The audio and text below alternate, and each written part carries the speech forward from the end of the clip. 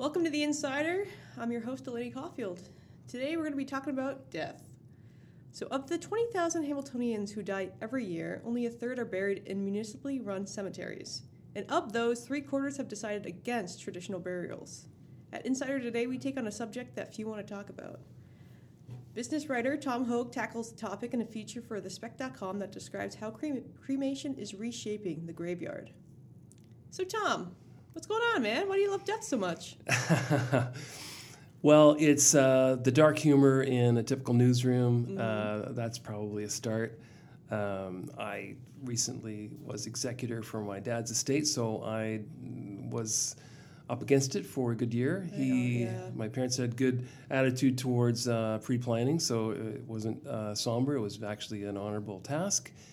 But also, this is just one of the sector pieces on Hamilton industries or commercial sectors that I've been working on for the past 6 months or so. It's no different than what I've written about the radio industry, the gravel industry, gas stations, Instagram influencers. The thing about this one is it definitely affects us all, whether we are prepared or not. Absolutely, yeah. I recently lost my grandma a couple weeks ago, actually. Oh, boy. Yeah, so it was it's been a while since I've had to experience like that whole between like the funeral home and like going to the cemetery and choosing all that stuff. It's something you try not to think about, I think. So and so there are a lot of details that that may catch people by surprise because if you are in the close group or the individual who has to mount these questions or deal with these decisions, it is a business. Let's start right there. Definitely. And you don't want to mess up and make a poor decision on behalf of the estate. Absolutely. So in the feature, Death of the Graveyard, you identify a trend towards cut rate cremations. Yes. So first of all, the trend preferences are cremation, and that's driven by just a number of factors. We've seen this is evolving as a result of a shift into more of a secularized society. There are obvious benefits because cremation is relatively straightforward. There is not a requirement to necessarily choose a large, full casket gravesite or all those costs and considerations. But on top of that, because cremation now occupies basically 70% of local burial needs, there is, I'm not saying like a competition, but there is certainly options now for more basic cremations. Right. Starting with, I'll just give you a few examples. Something called affordable cremation, which, as it suggests, is it offers a sort of an all-in-one price. It is not a funeral home, so it is called a transfer service, and that means it doesn't have an area to congregate. It's just a showroom for urns, and then that's part of the reason for the basic cost. Right. Okay. And you mentioned in the story as well something about green burials. Is that right? Yeah. Another trend. The requirement with a green burial is, or I guess the non-requirement is that there would be no elaborate casket, no cement encasement. It's conducted with simple cloth wrapping the body of the deceased, or maybe a very simple box. Right.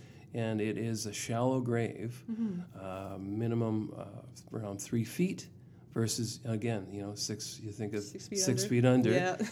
So that is coming to Hamilton. It's in place in other neighboring municipalities, but Hamilton is now adopting at Mount Hamilton on the mountain an area for these green burials. So that means the body decomposes naturally, and it is considered by families who are choosing this to be a little bit more environmentally sound. Yeah, I actually quite like that idea.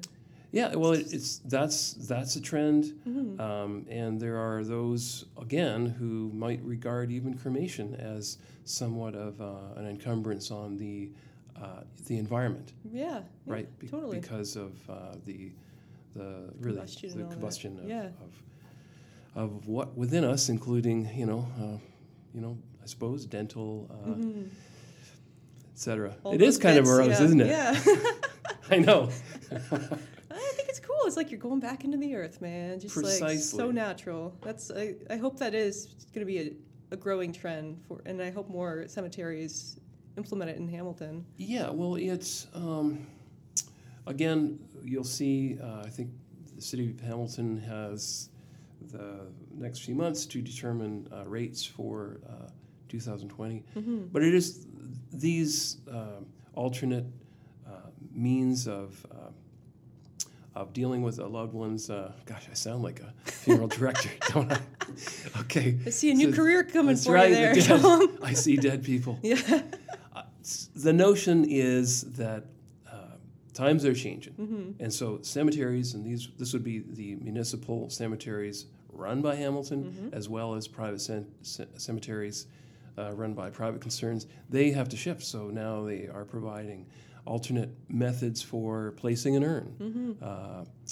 Columbariums, Right. columbariums are these vertical structures, like a big mausoleum, but actually just kind of a wall out there, very decorative, and for people who would want a family member's remains to be placed in an urn. So that's Right. called a niche, and you'll see more of these. Okay. Yeah. Well, I mean, they're not making any more land, right? So you kind of have to work with what you got for It's these true. graveyards. So that was my question to the municipality. Mhm. So there are 70 cemeteries within the purview of municipal parks and cemeteries department. Mm-hmm. So they've got to, cut the lawn and shovel snow, I guess, Right. in the winter. Basically, just maintain these 70 cemeteries. Mm-hmm. 70, a number of which are more than that predate Confederation. There are a dozen that are more than 200 years old. Mm-hmm. These cemeteries would not have a trust fund associated with them for care and maintenance. Okay. So the way it works is that current legislation requires even the private cemeteries to withhold a portion up to 40% of the burial cost. This goes in a fund that takes care of the grave Oh. through perpetuity. Okay, so that's how they're getting paid for the maintenance. That's how. Yeah, exactly. Okay. So in the so that you won't have the situation where a cemetery would just be overrun and it's maintained.